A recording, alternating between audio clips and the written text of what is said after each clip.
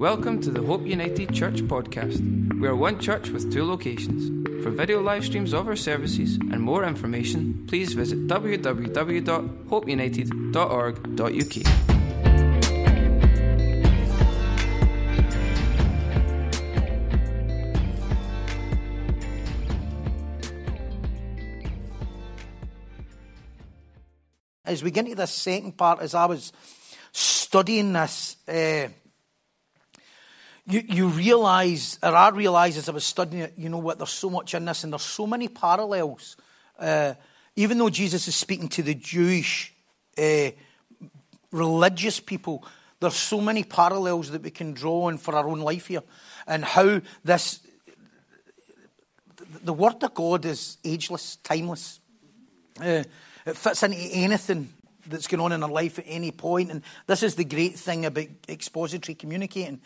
You get exactly what you need about where you're at the time, and it's always there. And it's all God's timing's always perfect, rather than coming to church and trying to pick out some. No, and it's not always wrong to do that. We do that in my thinking church, but I'd urge you again to listen to this week. This week's a classic. Yeah. This week, by my own admission, self-praise is no praise, is really helpful. It really is helpful, and I'm talking about havoc and how different voices start coming into your life through havoc and through change. It's great. If you're not getting into your life, I don't know what you're doing, you know, I mean, seriously. So this is where we're at. So Jesus is then confronted by them, but he never talks about the Sabbath. You know, Jesus is phenomenal at this. He's phenomenal. You see it throughout Scripture and throughout the Gospels. I've seen this with other great leaders. They never allow people's agenda to direct the conversation.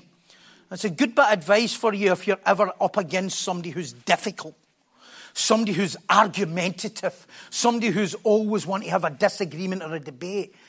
The more, and this is classic for this, Jesus never allows what is going on in somebody else's agenda to start directing the conversation. Have you ever been in a conversation, I'm not asking for feedback here, but just to identify with this, have you ever been in a conversation with somebody and you walk away and you go, I wish I said that. I wish I said.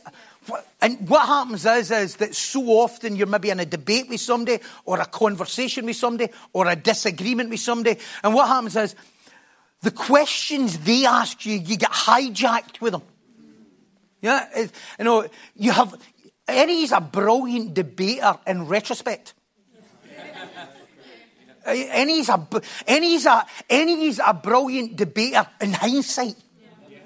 We're all brilliant debaters in hindsight. And hindsight's a great thing. Hindsight's a great thing. It's a great thing if you learn from it and then use it for the next thing. Otherwise, it's totally irrelevant.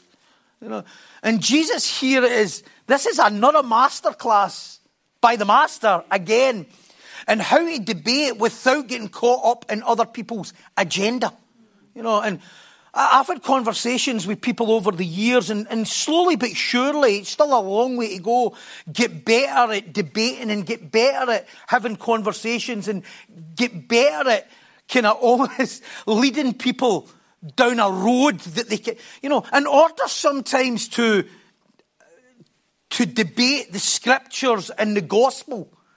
And sometimes you're going to have to debate. Some people will be better at it than others. We get that. Some people will be like, that's not really my gift, but we can all get better at it.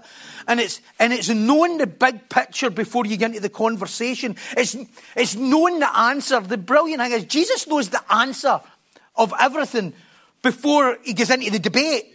So he knows exactly where to lead people in the conversation. No, the great apologists, the great apologetics, people like, I don't know if you ever listen to guys like Ravi Zachariah. He's brilliant at debating. There's other guys out there that's great at it.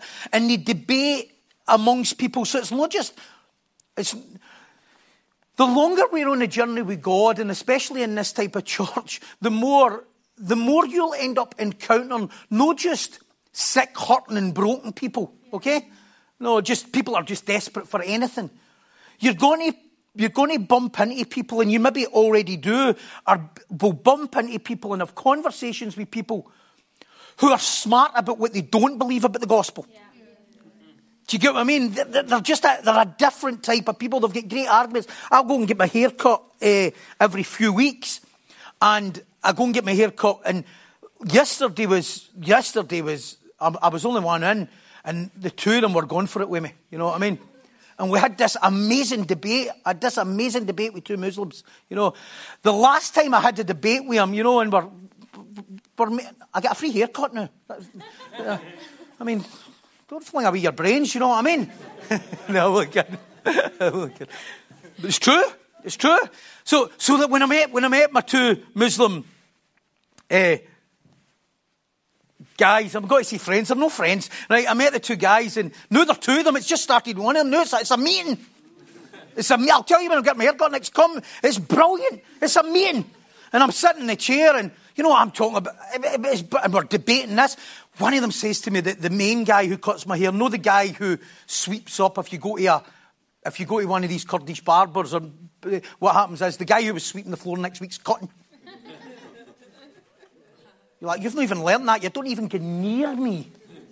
You know what I mean? You can get near James Sedwell or Matthew Strachan, but do not get near me. You know. So it ends up two of them I'm debating with now, and one of them says, you were right the last time. No, because I was talking about forgiveness. And he was bitter and he says, you were right. I was angry and I didn't have forgiveness. I says, good, that's very good. Good, well done. So we end up in this whole debate yesterday. I'll maybe touch on it through this, but this whole thing. And it ended up, I'm in the chair. And I'm like, whoa, hold it. You know. And so we're in the whole debate I'm in with these guys is the whole debate about Jesus is sovereign. The whole debate I'm in with Jesus is John 5. You know, so what stage I'm at now, and I'll talk about it maybe sporadically. I don't want to get into the blow-for-blow conversation because I want to get into this. But what stage I'm at now is I have to bring the Gospel of John to him, highlight the bits that Jesus has got. Because he's like, Jesus didn't say that. I says, Jesus said that. He says, Jesus didn't say this. So I says, Jesus said that. And then I say to him, I says, are you trying to be good enough? I'm trying my best. I says, but you're not good enough. I says, you've already failed. You failed the day. You're going to have to try them all again. I says, you failed the day to be good enough to get to heaven. I says, you've already swore to me. You've swore the day. I says, and you've told a lie. And the guy, I didn't know if he told a lie, but I knew he would have. Right? So he says, I says, and you've told a lie the day. I didn't know he told a lie, but I knew he would have told a lie. Right? So I was hedging my bets here, and I says, and you've told a lie the day. By this point, another guy's sitting, he's watching another guy cutting my hair because he's in training. Right? So he thinks, he's hearing the gospel. Right? So I says, and you've already lied today, so you're going to have to start the more as well, because there's nothing that's going to be good enough for you to get to heaven today after you've lied, because they're always trying to be good enough. I says, you'll never be good enough. And they think Jesus is the weaker form. They think Christianity is soft soap. Oh, Jesus is a soft soap. Jesus is not a soft soap. I says, Jesus is so not a soft soap. He's so different for your faith. Because your faith says, if somebody wrongs you and they're not of your faith, you can then go and kill an infidel and you can go and deal with that. And that'll get you pardoned. I says, Jesus says, if someone hates you, you have to forgive them. I says, Jesus is a higher form. I says, your faith says, if you commit adultery, it's wrong. I says, Jesus? I says, you think he's a lower form? I says, Jesus is a higher form. He says, if you think about it, you've done it. I says, the God that we believe in is actually a higher form of righteousness. So I says to the guy, I says, you've already told a lie. And he went, you knew that. I knew he had. No, I mean, you had. He's human, isn't he? No, so he went, I says, exactly. Exactly. You don't need to tell me what it is either. No. So we're in this whole thing. So becoming better at debating, because you're not just dealing with somebody who's homeless or somebody who's looking for a piece of jam or whatever. No, we're going to have to encounter different types of people and hear Jesus' masterclass and encounter intelligence. And being able to debate this and lead people down a road where there's no hiding place. The great debaters end up leading people down a road. And counsellors and coaches. are able to lead people down a road, but they're left with, oh no. Oh no. No. See, the way Fraser spoke about there was brilliant and very correct and really biblical about what he spoke about giving. And that's great, but there's room for manoeuvre. There's room for... See that? No room for manoeuvre. That's leading you right down the garden path to leading you right to a place going, you're tight. Okay, so do you know what I'm saying? And Jesus is phenomenal at this. So Jesus is then confronted, but he never talks about the Sabbath or defends what he did. He simply uses it to explain whom he truly is. God in the flesh, the Son of God and his deity. And last week we went through that. So let's see where we get to. We're going to get through this today. And I'll lead for 31, John 5, 31 to 47. So let's see as this debate continues and where Jesus takes it next. If I bear witness of myself, my witness is not true. Now, Jesus is no saying, it's no true if I bear witness of myself. That's not what he's saying. Because that's what it reads like. If I bear witness of myself, my witness is no true. That is not in the context in what he's saying. What he's saying is, he said, if I bear witness of myself, it would still be true. But you wouldn't believe me. So there's no point. I'm going to have to give you more information. He's saying, I know what you're like. I know what you Jewish people are like. I am one. If I talk on behalf of myself, I know you will think I'm crazy and you won't believe me. As anyone can say they're God.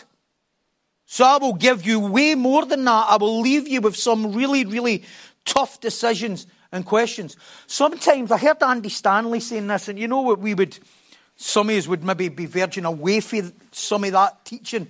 But I'll tell you what Andy Stanley is. Andy Stanley is a highly, highly intelligent debater. And he says this, and he got hijacked with a lot of the Reformed people, and they were slating him. But if you read between it, you get where his argument is. Not that I agree totally with his thought. I don't agree necessarily with his theology, but I get the audience that he was trying to get. So what he says is, he says this, and then the Reformers went mental with him and slated him. This is what he says. He says, we need to stop saying God says, and we need to stop saying the Bible says. Right, okay. So see if you just stop at that, you're like, what? What are you talking about? So some of the Reformers then cracked up and started saying, oh no, what we'll start today is we'll listen to what does Andy say? What does Andy say? And what Andy Stanley was saying is he was, and as I say, but I don't want to fling the baby out with the bathwater, but I'm not endorsing it either. I'm just using it as an example and sometimes how we need to watch how we debate. Yeah.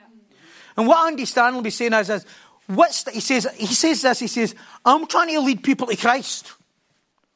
So I'm trying to give them more about who Christ is through the Gospels, about who Peter says, who real people, because what happens is you get into one of these debates and people say, what about dinosaurs?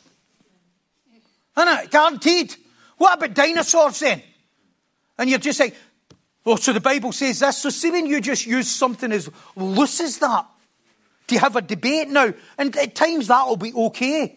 But see, because Jesus is dealing with intelligent, scriptural, knowledgeable Jews, so he has to be a bit more articulate in what he says. So, because he's guaranteed, and Andy Stanley says, if you just say that stuff, you're going to end up getting caught in a debate with the ark. You're going to get caught in a debate with Jonah. The fish in Nineveh. You're going to get caught with the flood. You're going to get caught up with dinosaurs. You're going to end up talking about fossils and all sorts of stuff. And that's fine. Here's why he was debating this, Andy Stanley, in a way. What he was saying is, if I can get people to believe that Jesus is Lord, then the Old Testament starts to take care of itself. You ask yourself, pre-saved, what about dinosaurs? Some of you would be maybe debating that. What about dinosaurs? What about fossils? What about the flood? Do you believe in that? What? You believe Adam and Eve were real people? What? You believe in this? It's a difficult argument to get into at the time, but you ask yourself, see when you became a believer in Christ and who Christ was, that stuff started to take care of itself. It started to make sense. It started to unfold in a much clearer way. That was Andy Stanley's argument, which I understand to a degree why they lambasted him. But I think they should have let the guy hear the whole story. And I don't think we should constantly just fling baby out with bathwater just because, you know what I love about John MacArthur? He's never tried to attach himself to a specific denomination that his identity ends up in the denomination. See, when your identity ends up in a denomination, it becomes behaviour modification rather than what we truly believe. And as a young church, for us in this young journey where we're at of Reformed theology and understanding the Word of God and sola scriptura, we never want to over-attach yourself to a denomination when that becomes a theocracy rather than a theology, and it becomes part of something that we don't even quite understand.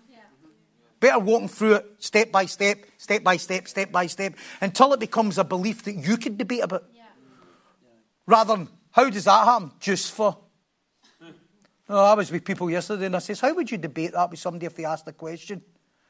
You know, and the gentleman gave me an answer, and it was a fair answer. But what we discovered for the answer was that's an answer that's going to leave you with nothing. So becoming better at debating will help. Okay, that's where we're at here. So as anyone can say they are God, so Jesus is saying, I'll give you way more than that. I will leave you with some really, really tough decisions and tough questions. Sometimes we need to leave people with really tough decisions and tough questions. When I'm talking to the two guys yesterday, I'm leaving them with tough questions that they're going to have to find. They're going to have to be tough questions left. You know? Sometimes I'll get answers. People will write to me or different stuff. You know, there were one this week, and I have to. Sometimes I want to answer it, and I don't. There was someone in my thinking church, and the guy wrote at the bottom is, "That's if does God exist though?" And I never answered back. But what I want to answer back is, are you asking a question? I want to answer back is, are you asking a question because you're not sure? But you know they're not asking the question because they're not sure. He's wanting to take you into a debate, into his realm. And you really don't want to go there, so you're better not replying to that stuff. It ends up tit for tat. And you want to stay in your terms. Okay, so as I say, understanding more will be gifted than others. But here's the thing is, faith comes by hearing and hearing by the word of God. It's going to take a lot more than God told me or God spoke to me. Yeah. It's going to take a lot more than that to sometimes win souls. Yeah? And the Jews... At this point, they could handle that part. They could handle the miracle, but they could handle that Jesus was a prophet. Muslims handle that Jesus is a prophet. The Jews could handle that Jesus was a prophet. What they can't handle is he's the son of man. And why does Jesus need people to know that? Because there's no other way in which man can be saved. That's saving faith. So verse 32. There is another who bears witness of me, and I know that witness which he witnesses of me is true. At this moment, the Jews are like, who could that be? Who's the other witness? And Jesus is, of course, talking about God. He's talking about the Father, of course. But they don't get that. And he's saying this for a specific reason. And this is the whole part of the second part of John chapter 5. You almost need to see it as a road that you're leading somebody in. And Jesus knows what's coming next, and he's just going, I'm going to take them a further step towards this cul-de-sac where they'll not be able to get out. Because he's leading them into the ultimatum and a place where they can't hide. And the greatest debaters have said, do that. Verse 33. You have sent to John, and he has borne witness to the truth. Yet I do not receive testimony from man, but I say these things that you may be saved. He was the burning and shining lamp, and you were willing for a time to rejoice in that light. It's true saving faith, Jesus is explaining here, and trying to get these Jews to not become another minor prophet to them. No a friend, no a fellow Jewish rabbi, but the knowledge of who he truly is. This is the parallels to the contemporary church today. We're making Jesus everything other than sovereign. Yeah. We're making him pizza guy, acceptance guy. Come and get to know us. No, blah, blah, blah, blah. You know the script. Eventually you're going to have to have the scary conversation, or you're going to have a scary exit. You're going to have one of the two. There is no other name but Jesus, and no other way to salvation except through true revelation who Jesus is. Jesus is saying, I'm not saying it to win your friendship or your approval. Sometimes that's the road we go down. No, we're not trying to create enemies of people. But that's the kind of road the contemporary church... No, it's like, we'll go down that road for a long time. We'll get you feel loved. We'll get you feel accepted. You'll be in church. You know what? This is a thing. And because we're autobiographical in church, I can happily say this without threat or doubt or prejudice. I'm never shocked when anybody leaves this church. You might be shocked. I'm never shocked. Because I'm the pastor of this church and I know where people are at spiritually. Predominantly. I'm not shocked. I'm never shocked. In fact, I'm shocked that some people are shocked. I'm the least shocked when people stop coming. I'm the least shocked. I'm like, people are like, I can't believe that. I'm like, I can't believe that you can't believe that. Oh, because there's a lot more goes on behind enthusiasm. There's a lot more goes on behind, oh, I love it here. There's a lot more beyond, oh, I found my friends here. That's nothing if you don't know the word. That's nothing. That won't keep empty. And this is how churches end up in all sorts of trouble and all sorts of turmoil and all sorts of stuff and all sorts of crazy stuff that happens. And we're not talking about persecution here. We're talking about people are in church for a length of time and then they leave. There's no love in the church. Of course there's no love in the church. You were here for the wrong reason in the first place. And this is really, so it's so similar. This whole story that Jesus is teaching the Jews compared to what it's like today in modern church. Because he's not saying it to win friendship or your approval or anything. I'm saying this that you may believe. We know from John 1 that John the Baptist's purpose, it was to prepare the way of the Lord. He was not the light, but he came to testify of the light. Yes, Jesus says he's the lamp, which means he was partial light. He was light in an area. Jesus is also the lamp and the light. But John is only given partial light to the servant who's coming. Behold the Lamb of God who takes away the sins of the world. John knows that he's here to testify. And Jesus is the light of men, and in him was life, and that life was the light of men. You know, we've read this through in the prologue. Jesus is also the lamp, as we said. The Jews listened to John. They monitored him intently. They can accept that part. Do you know what they could accept? Hope. They could accept hope. It's easy to accept hope, but see when you have to get hope and then it's to transfer to faith. It's a whole different thing. You know, there's a lot more people want to get well than get well. They like the idea of getting well. They just don't like the reality of it sometimes. Do you get what I'm saying? They like the idea of getting better, but they don't like the reality of accountability. They like the idea. People like the idea of being sober, but they don't like the idea of stopping drinking. Go figure. I love that. I love the idea of being sober on a Monday. See, I wanted to be a social drinker. Yeah. So I wanted to just drink all weekend. At the end of the day, who am I harming? At the end of the day, who am I harming? Everybody. Apart from everybody, nobody. And I wanted the hope. People want freedom, but they don't want the truth. People want peace, but they don't want to deal with the stuff that they need to deal with. And here the Jews, they can accept this. The Jews listened to John. They monitored John. Actually, they sent people. Let's go and hear what's going on with John. And John was shouting, repent, repent. They're like, oh, I'm not sure about this. We know he's preparing the way of the Lord. And we can get there is a Messiah coming. And we don't know when it is. But now you're asking us to behave. Now you're asking us to repent. They even believe in him when he said, there is one who's coming whose sandals I'm not worthy to untie. The Jews are like, yeah, we believe there's one coming like that. You asked him why he baptized. He's a baptized in water, but there's one who will come and baptize in spirit. All this for a time they accepted. They accepted for a time. Many, many people accept hope. They come to church and they go, oh, I found a bit of peace. I found a new pal. What? And see if that's how we promote church. And that's what gets people through. Listen, do you know what? See the great thing about the Word of God? It does away with a lot of arguments.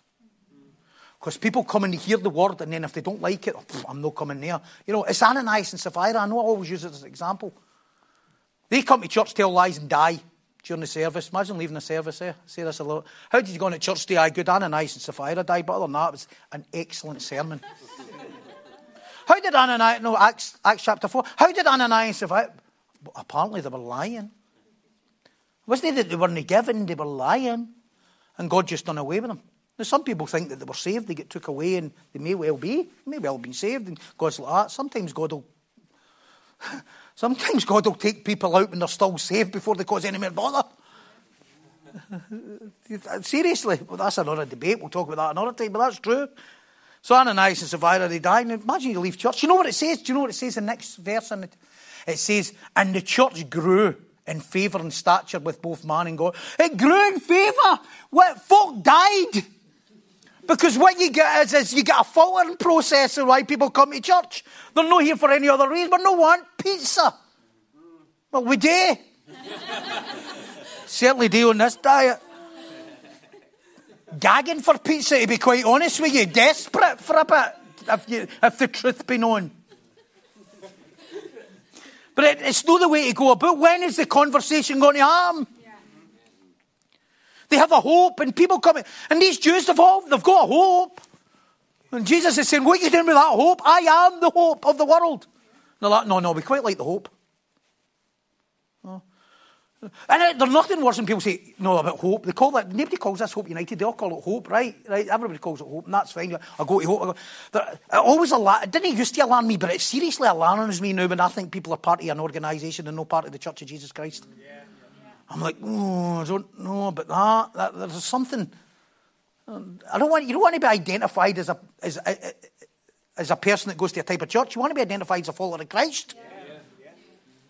And through the Gospels, there are people holding on to a hope, but that does not mean they had faith. If you think about the pool of Bethesda, they had a hope, but no faith. Yeah. They just had a hope and something. And sometimes you can have a hope, you've got a desire to get healed, you want to get well, you want to deal with stuff, but it's just a hope. Some people prefer the hope. They seem to be able to handle that. Doesn't mess too much with their past life. You know what I mean? Hope doesn't mess with your past. Hope doesn't challenge you about how you're dealing with that. How you're dealing with that relationship. How you dealing with the £3? I am bringing it back in. I am. How you dealing with the £3 thing? See, it doesn't challenge that. Yeah. Oh, this is what hope is. Oh, that's lovely. Oh, bless them. Oh, look at them. Bless them. I'll be praying for them. Okay. £3. Oh no, that's beyond hope.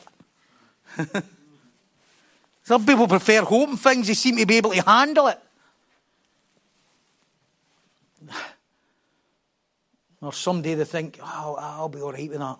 Someday I was going to stop drinking. Someday I was going to see change. Someday I was going to let go of my fear. Someday I was going to get honest. Someday I was going to do that thing. Someday I was going to pay that visit. Someday I was going to go and speak to somebody. Someday I was going to get accountable. Someday I was going to... You get what I'm saying? It's all false hope. Yeah. But it's no challenge you right into the core of where you're living and what you're doing. And in order to really help people, and what Jesus is doing is and help people and disciple. Listen, we're not producing saints. We have to be producing saints and raising disciples. And this is some of the scary stuff to get to this next stage of your life. Yes, it's a journey, but let's not just be so, it's a journey, let's be... Yeah, we're going to have a journey. And it is patient with people. Oh. When I coach people or counsel people over the years, I never want them to tell me the periphery of the problem. Yeah. It never helps. I want to get the nitty-gritty. Especially when you're dealing with mindsets and belief systems. How is it? Oh, it's like the guy I met at AA. How you getting on, mate? Aye, all right, just all these unknown fears. Might sit down and talk about what they are. Oh, just all unknown. What do you mean unknown? They're unknown because you're not looking. Yeah. You want to know and get specific. I had to get specific about putting things on the table. I had to get specific. Oh, I'm just insecure. What about? Oh, just this and that. This and that. What's this and that? What is this and that? Just this and that. What's this and that? Let's get... you know what? Money. What? Get specific. What happened that flared that issue up? What happened at that moment? Who said what to you? That's sometimes we have to get into the detail. Because otherwise that's just hope. Let's get into the detail. So what made you jealous? Oh, because I'm just... No. When I was 5, I didn't get a bike. I wasn't born about in your 5 years to get by. What happened at that specific moment that flared up that thought process? What happened that made you not capture that thought? Do you understand what I'm saying? Let's get to the nitty-gritty detail. See when people go round the mountain about what the problem is, I go, let's get specific here. Because when you get specific, you get answers and you get solutions. You go, but what happened is, when somebody walked by me, they didn't smile. I was devastated. Do you know why we don't like talking about these things? Let me just say, do you know why we don't? It's dead embarrassing. Do you know why it's dead embarrassing? Because it's dead childish. It's some of it, innit? And some of your insecurities. Don't look at me as if butter wouldn't melt in your mouth. Right? Don't you think some of your insecurities are just like your four? Because he didn't love me. You know, that's what you need to say, because that's what it was. Right? You don't like to do that because let's just hold on to your shallow hope. Okay, so different stuff. And the day was now here, now they didn't accept it. And this is where Jesus is taking them, verse 36 and 37. But I have a greater witness than John, for the works which the Father has given me to finish, the very works I do, bear witness of me, that the Father has sent me, and the Father himself who sent me has testified of me. You have neither heard his voice any time nor seen his form. Honestly, this is speaking to Jews, but honestly, you cannot. This is so just, this could be the day, innit? It's just speaking to, this is church today. You come to church and you worship and you put your hand, this is how I identify with this. This is how we fast forward this to the day. You come to church and you worship and you pray and you glitter, gold, that gold dust. All that nonsense stuff. You get all that, but you don't know me. It's behaviour, it's nothing, it's emotionalism. He's saying, I'm not only a servant of God, and Jesus is saying, look, I'm much more than a miracle worker. He's saying the work I'm embarking on and the work I'm doing is proof that me and the Father are one. Because he's looking for saving faith, not just behaviour or not just hope. As we said last week from previous verses, I do what I've already seen. And in the manner in which it was done, I do. He's saying, my Father and I are one. And he testified of me. Matthew 3:17. This is my beloved Son in whom I am well pleased. God testified of the Son. He goes on and says, you have never seen him nor heard him. And the next verse then explains why he's constantly taking people down this road, constantly leaving them with no other turn, constantly leaving them with nowhere to go. And he goes on and then says it is, listen, just to let me see here, it's not that God in the Old Testament didn't speak. God in the Old Testament did speak from time to time. He spoke to Elijah. Doesn't he speak near as much as what people think? I mean, God speaks constantly. And honestly, there's long periods of time where God doesn't say anything. I've not heard from God for ages. Somebody asked me the other week there, and I've had this conversation before, I'll be quick here. They says, how do you cope? How do you deal with when you feel the presence of God has left you? And you've maybe heard me talking about this before. And I says to the person, I was asked that question in a Q&A once, and they were trying to look super spiritual for the answer.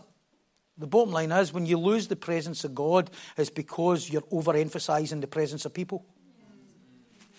Simply. See, if you don't sense God, it's because people have become more important to you. That's it. Honestly, it's no any deeper than that. Oh, I don't really know where God's at today. I'm not wanting to know where God's at. Let's have a debate. I don't want to debate with somebody or have a chat with somebody or sit down and have a conversation with somebody when they say, I don't know where God, I just don't know where I'm at with God. I want to know where you're at with people. Because when God's no close, it's because people are, or you became more obsessed with people than you have God. It's that simple. Yeah. And it's no that God didn't speak in the Old Testament. He spoke to Moses. He spoke and seen Moses. You know, Moses says, I want to see your glory. And God says, you'll never be able to, you cannot cope with my glory. He says, but go up the mountain and look through the hole, the cleft in the rock. And Moses looks through the cleft in the rock and the presence of God goes by. Yeah, the presence of God goes by, and Moses is floored. See, this is the thing. I'll mention this in a second. And Moses is floored by the presence of God. He's floored that much by the presence of God that he has to wear a veil for weeks. Because God illuminated that much in him. See, if Moses looked at people, people would have died. But yet, if you go to a charismatic outreach thing, the presence, I'm like, really? Really? That's what you're thinking? That's what you're thinking? That's what you're thinking? If you'd felt the presence of God, like that, you wouldn't be able to look at it. You wouldn't be able to breathe. Never mind running a marathon in the building, waving a flag and drawing prophetic art. You wouldn't be able to breathe. You would need to wear a veil for weeks. You certainly wouldn't have an easel on the stage drawing a lion. Do you get what I'm saying? If it was really the presence of God. Oh, really? Can you imagine the state you'd be in? No, you can't. Look at the state Moses was in. Moses, only the presence. It wasn't even God. Just the presence of God passed him by. And he had to wear a veil over his head, because if he took the veil off and people seen the glory of God shining in his life, folk would have died. Okay. Noisy, didn't it? Anyway, I better move on here. Verse 38. But you do not have his word abiding in you, because whom he sent him you do not believe. The Jews had rules, they had rituals, they had religion. They could cite things, they could quote things, but the word was not in their hearts. It was not etched in their hearts. You come to church, and if the word doesn't start getting etched in your heart, there will be no change in your life. Predominantly, no change in your life. Grand old Duke of York, Christian. Up and down and round about. We're not talking about hell for people who know that. We're just talking about general spiritual well-being.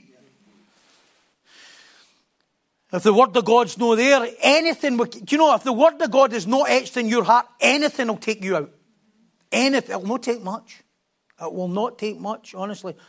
Seriously. Packet of Dolly mixtures could make you leave the church, you know what I mean? I don't even know why I said that. I don't even know why. What's that? It's the bit that's... I don't even know where that comes from. The Jews had rules, rituals. But the word wasn't etched in your heart. Deuteronomy 11:18, this is what wasn't in their hearts.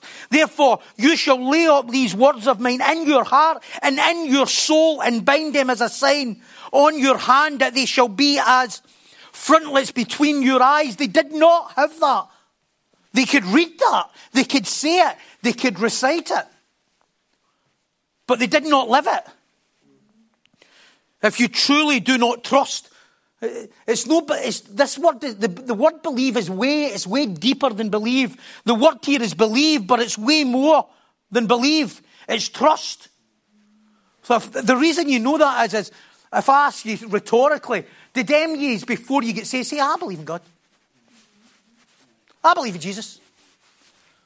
That's not the same as trust. That's not the same as trust. There's belief. I believe in Jesus. So does the devil. Doesn't mean anything. The devil believes in Jesus. He's certainly no trusting in him. The word here, believe, it's deeper than that.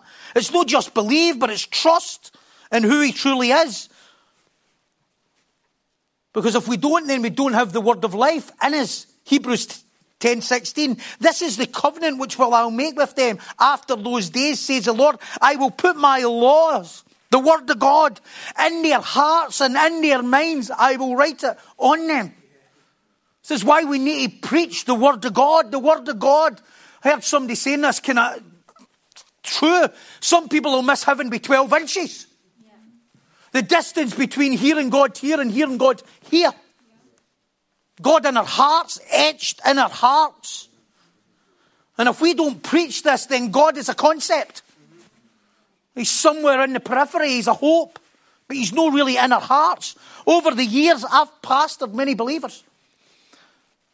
Not nearly as many true followers or disciples. So I've pastored. Listen, see if I'm talking people who say they believe in God, okay, and believe in Jesus, okay?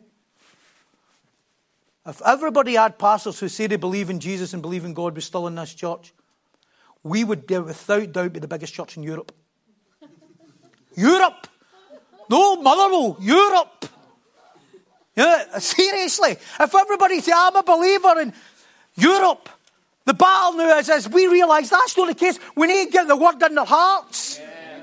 That will keep you. Nothing else will sustain you except the word etched in your hearts. Honestly, I used to do this. No, seeing I couldn't sleep at night, you know. Now people count sheep. I count people that have left. But I fall asleep before it because there are hundreds.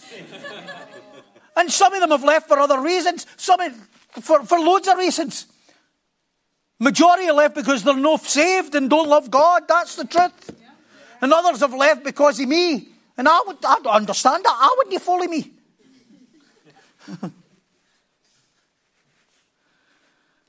Over the years, I've pastored many believers, but not nearly as many true followers, and even less people who want to be disciples. Yeah.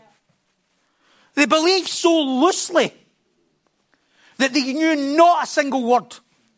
Speak to some of the team today as we help pastor people better. And use guys in amongst here who there's a pastoral gift inside in your life. Yeah. You have to lead people to a place where you're having honest conversations. We're no one enthusiasm. Lord, Lord, Lord, I'll follow you, but first let me go and bid farewell to my family. That's him waiting in his inheritance. It's a money issue. Lord, Lord, let me go and follow you, but first let me go and bury my father. That's him waiting his inheritance. It's a money issue. Right? All this is enthusiasm. Yeah. Yeah. And Jesus says, no man putting a hand to the plough and looking back is fit for the kingdom. Let's have a conversation. No, like, oh, love it, it's good. Oh, I'm feeling so good. I'm feeling so special. Loving it. Best thing I've ever done. Wonderful. What do you know about the Word? Yeah. Let's talk about the Word. Let's talk about the Word. That's the thing that'll know where somebody's at. Yeah. And then, do you know what you do? You don't judge people where they're at. You pastor people because of where they're at. Yeah. You never position people because of where they're at. You pastor people because of where they're at. And then you say, look, this is what we're going to have to. We're going to have to get to the next stage of you understanding God's word and etching it in your heart. Yeah. They believe so loosely that they knew not his word. Christians are no in church. How many Christians do we know, so-called Christians, that's no in church today? It's the last thing the devil will do. If he can't get you to say, I'm not a believer in Christ and denounce Christ, he'll get you to stop coming to church and get you to worship. What? I don't need to be in church to worship. I don't need to go to church. No, that's what they done with Nehemiah. That's what they done with Nehemiah when they couldn't get me to stop building the walls. They thought, we'll get you to go into that building, shut the doors and worship on your own. Yeah. Big problem. They know not his word. It's not written in their hearts. Their conversation, his salvation was probably at best emotional. At worst, an acceptance of a group or a person. This is what happens. Know the word changing their life. That's why a hands up in service just won't cut the mustard. Understand? 1, 2, 3, 4, 5, 6, 7, 16. No, I was reading stuff this week. I'm not even going to go there. I'll tell you about it later when we're off the platform, right? I was reading stuff this week and they were counting altar responses. What's that? They could have been walking by, gone to the baths, for all we know. You know, I know I'm exaggerating, right? Somebody's like, what do you mean? Counting altar responses, that means nothing. That's just an emotional response. That doesn't mean anything. Counting altar responses. No counting salvations. Altar responses. People responding. People, I can get all used to do that. Listen, we'll just do it. Am I mocking it? Yes, I'm teaching error. I'm teaching error as well as truth. Yeah. Right, here we're going to go and we'll just count it. We'll Facebook it later, right? Or we'll Instagram it. Hands up here. Oh, I'd love to video for this side. Hands up here. If you would like to walk deeper into your purpose. 1, 2, 3. Everybody, one altar call. One altar call. There, get that posted. That means nothing. What? Sorry, I know I get emotional. I get excited. As we had a reform guy this week, and I'm like, what? I love the word and we love this, but let's get the passion. Yeah. What happened to the passion and the zeal? Yeah. Let's be excited. Everybody responding, oh. And then they counted it through all the things. There were 3,152. I know, I remembered. That's how sick I am. 3,152 people responded to a call in their life. What's that? That's nothing. That's like I can get used to responding to spaghetti. Means nothing. That's no raising disciples. A true revelation of our sinfulness and then a revelation of him who can take it away. That's the point. The word etched in our hearts can't come from a fake salvation. You can't have a fake salvation and have the word etched in your heart. It doesn't come that way. Faith comes by hearing, and hearing from the word of God. It has to be etched in our hearts. That's what will set you free. That's what will take you on the journey of sanctification. That's what will take you on a journey of freedom. That's what will take you through justification to sanctification to glorification. If the word's no etched in your heart, it's no salvation at all. Nothing. Let's get back. Have you ever read Hebrews? Whoa. I can't wait till 2 years. That's what I've got to go after the Gospel of John. I hope you're still alive when we go there. I hope I'm still. Honestly, if you're not getting £3 by the time we get to Hebrews, there's going to be trouble. Praise Jesus. Let's go. Listen to this. Hebrews 10, 11 to 23. I'm just going to read this. This is awesome. So, because Jesus is saying the word's no etched in your hearts. He's referencing Deuteronomy, but he's also referencing Hebrews. Wait till you hear this. And every priest stands ministering daily and offering repeatedly the same sacrifice, which cannot take away sins. But this man, after he'd offered, talking Jesus, this man, Jesus, the Son of Man, the Messiah, after he had offered one sacrifice for one sins forever, sat down at the right hand of God.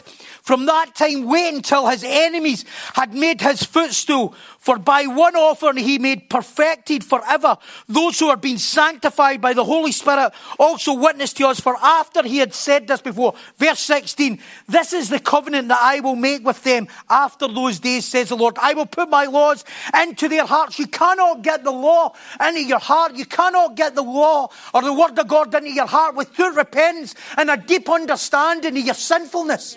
If you don't know your sinfulness, the word never becomes in your heart. So I need to breathe. It never gets in your heart. And we're wondering why people are not being saved and people are leaving church and backsliding and all that stuff and all this that's happening. It's because there's no true salvation. They don't truly have the word in their heart. And it's so easily stolen. I will put my law in their hearts. When did he put the law in their hearts? When we truly know who Christ is. When we surrender our life to him and we know our own sinfulness and know that no other name than man can be saved. This is what I was telling. This is what I was like in the barbers yesterday. I'm trying to explain it. And he adds their sins and their lawless deeds I will remember no more. The Jews are getting into the book. They're getting back into this. They're getting back into the book. And they're trying to find a way to live better. They're going, oh, there must be more. There must be a better way to live. There must be another way. I must learn more about God's word. I must learn more. There's no other way. You'll never be good enough. The sins are lawless deeds. Their sins and their lawless deeds I will remember no more. Now when there is remission of these, there is no longer an offering of sin. Therefore, it's no longer ritual. It's no longer what the Jews are looking for, this ritualistic way, a sacrifice or repentance. Therefore, brethren, have boldness to enter. This is just amazing. Therefore, brethren, having boldness to enter the holies by the blood of Jesus. The Jews thought that they had to get to a certain level. Only the high priest could get to the Holy of Holies. But by the blood of Christ and saved by grace alone, through faith alone, in Christ alone, we can enter the throne room of grace with boldness. Because the veil has been torn.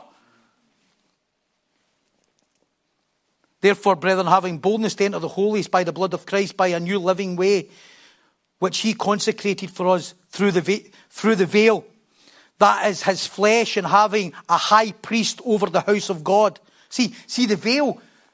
I don't want to get in there about the Holy of Holies, but I don't want to go there. It's just no time, right? We'll talk about it another time, but it's awesome. Okay. His flesh, and having high priest over the house of God, let us draw near with a true heart and full assurance of faith, having our hearts sprinkled from an evil conscience.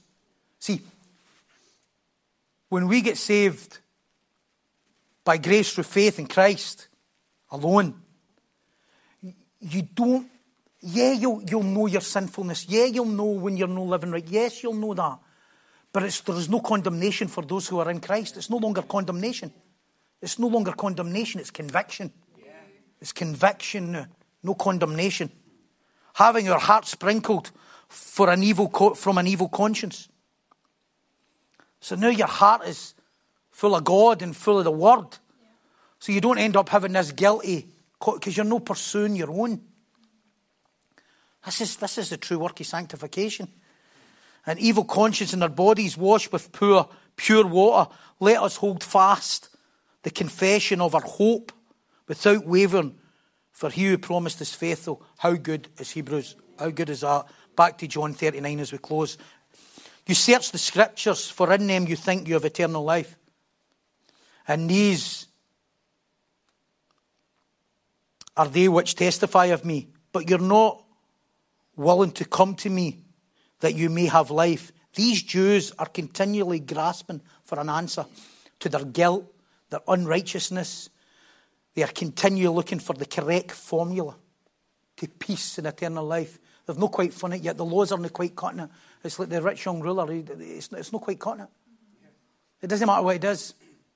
You'll never have the perfect 10. You'll never be able to adhere to the 10 Commandments. He can never fully adhere to them. And even though he tried. It's not that they don't study deeply. They do study deeply. But studying Scripture doesn't mean anything if it's all out of context. It means nothing. It means nothing. I've been reading a book with Charles Hatton Spurgeon, brilliant. He's talking about attire. It's just one wee section. And he's talking about what you wear. And he says, what difference does it make if you wear a big robe? And you wear a big hat and you wear the religious outfit and you wear the collar and you wear all this stuff? If underneath it is no heart change.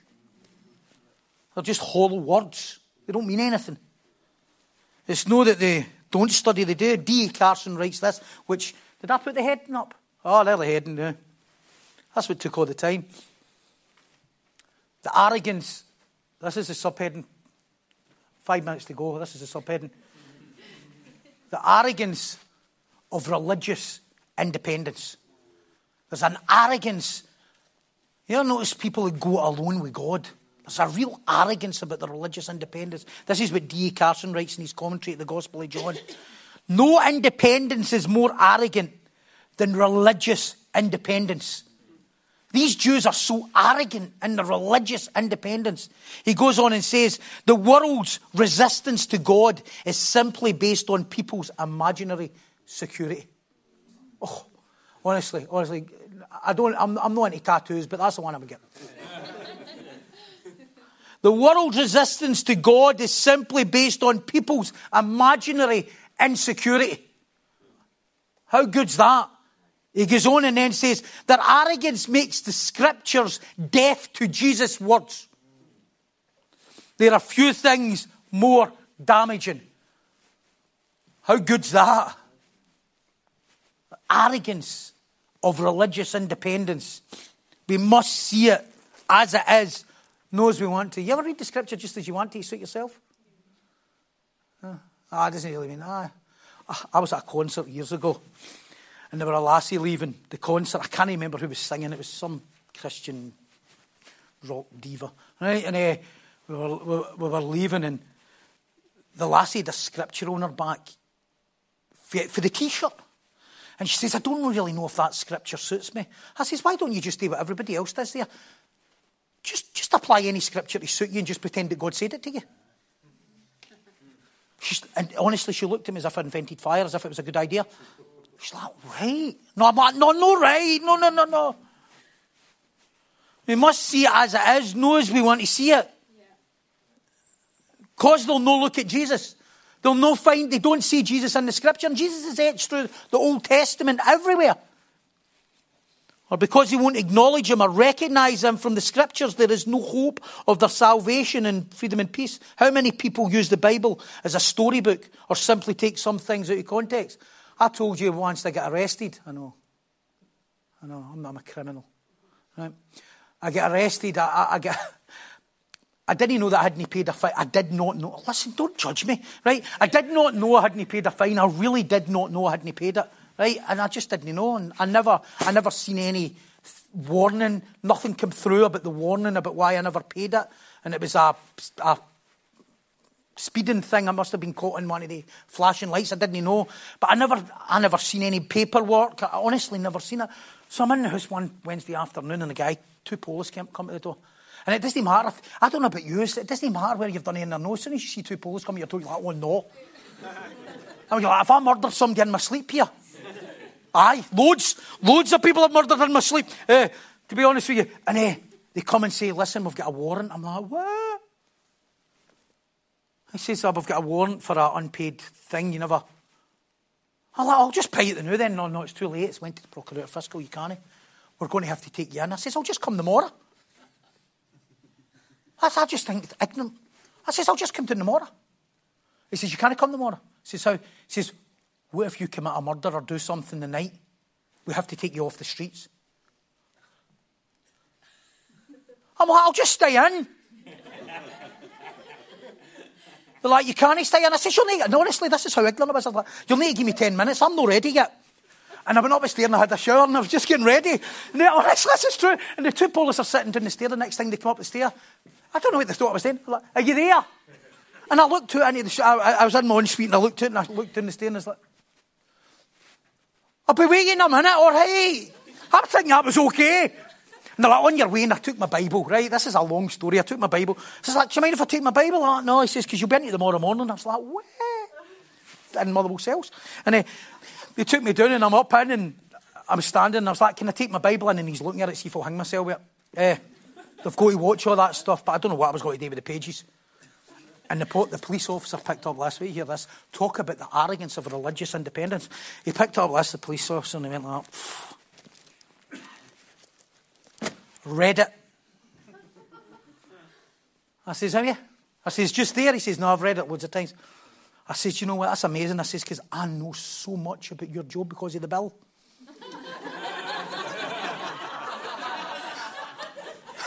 As I says to him. You know what I mean? As if you're going to know that by that. Oh, as if I know your job because I watched DC Lions someday. Goodness sake. Grow up. And he was in charge. We're in trouble. How many people use the Bible as a storybook or simply take some things to suit them? How many people are looking for answers to life by hugging trees? Seances. Crystal balls. Smoke bombs. The list goes on. Isn't it? Yet within the word is life. Within this very word is life, and Jesus etching and oozing out the very pores of every page. The suffering servant, the Messiah, the nail-pierced hands, the Lamb of God. You name it, it's there. And they knew it. My God, why have you forsaken me? Jesus said on the cross, and all the Jews knew that he was relating to the Psalms. And then as you read through the Psalm, it says, they tortured me, they put me here, and they pierced my hands. Yet they wouldn't see Jesus in the Scriptures because of their arrogance or their religious independence. And yet we've got that in the Church of Jesus Christ today. We'll come and we'll worship and we'll pretend we've had some sort of religious experience and some sort of spiritual experience. You confess that Jesus is Lord with your lips, but he's far from you. Because we don't know him in the Scripture. And we've got behaviours and we've got this stuff. And we're not teaching the Word of God. And then we're wondering why people are non-overcomers. And we're wondering why they can't cope with life. And they wonder why they're struggling. We wonder why. And do you know what? You'll struggle either way. No, struggle is no proof that you're not walking with God. It's also no proof that you are. Just depends on what type of struggle it is. Some so-called Christians miss it because they know not the Word. Some others because they know only a false religion, and others because they have never heard the gospel at all. Hence why we have to go to the four corners of the earth, to places like Myanmar, to preach the gospel. I need to really close here. Verse 41 to 47, I'll just read through it. I do not receive honour from men, but I know you, that you do not have the love of God in you. I have come in my Father's name, and you do not receive me. If another comes in his own name, him you will receive. Isn't that amazing, isn't it? People can talk about anything. You're like, I'll go and listen to him. I'm going to see so-and-so. He's a great guru. Wonderful. there's a man called Jesus Christ who's above everything and all that. He's the creator. Somebody asked John MacArthur recently, a wee while ago, in one of his interviews, he's like, who's your mentors today? He says, I could tell you, but they're all dead. They're all dead. He says, I've got a great mentor. It doesn't mean to say that we don't have accountability. He says, I've got a great mentor. He says he's etched in every page in the Word. His name's Jesus Christ. How can you believe who you receive honour from one another and do not seek the honour that comes from the only God? Do not think that I shall accuse you to the Father. Do you not think? Do not think that I shall accuse you to the Father. There is one who accuses you. Moses. Say, this is awesome. Moses is going to accuse you. Because this is who they would trust. They would trust in what Moses says. Moses in whom you trust. For if you believe Moses, you would believe me. For he wrote about me. But if you do not believe his writings, how will you even believe my words? It doesn't tell you specifically what scripture Jesus is talking about. But if you read Moses, you read the Sermon on the Mount, Jesus is just the fulfillment of what Moses was saying. Moses had the Ten Commandments. Jesus says, I did not come to do away with the law, but to fulfill it. If Jesus was only a prophet, and even if he wasn't a prophet, and he says, thus says I'm Jesus of Nazareth, I'm my own man, the Jews would be okay with that. But now he is the Son of Man, the Son of God. And it's a no-go for these people. Jesus is now challenging what they actually study in the first place. He's challenging how they study. He's challenging their very faith and how does that measure up to the scripture? If you know Moses and truly know what he said, you will have seen he, and you would have seen me in what he says.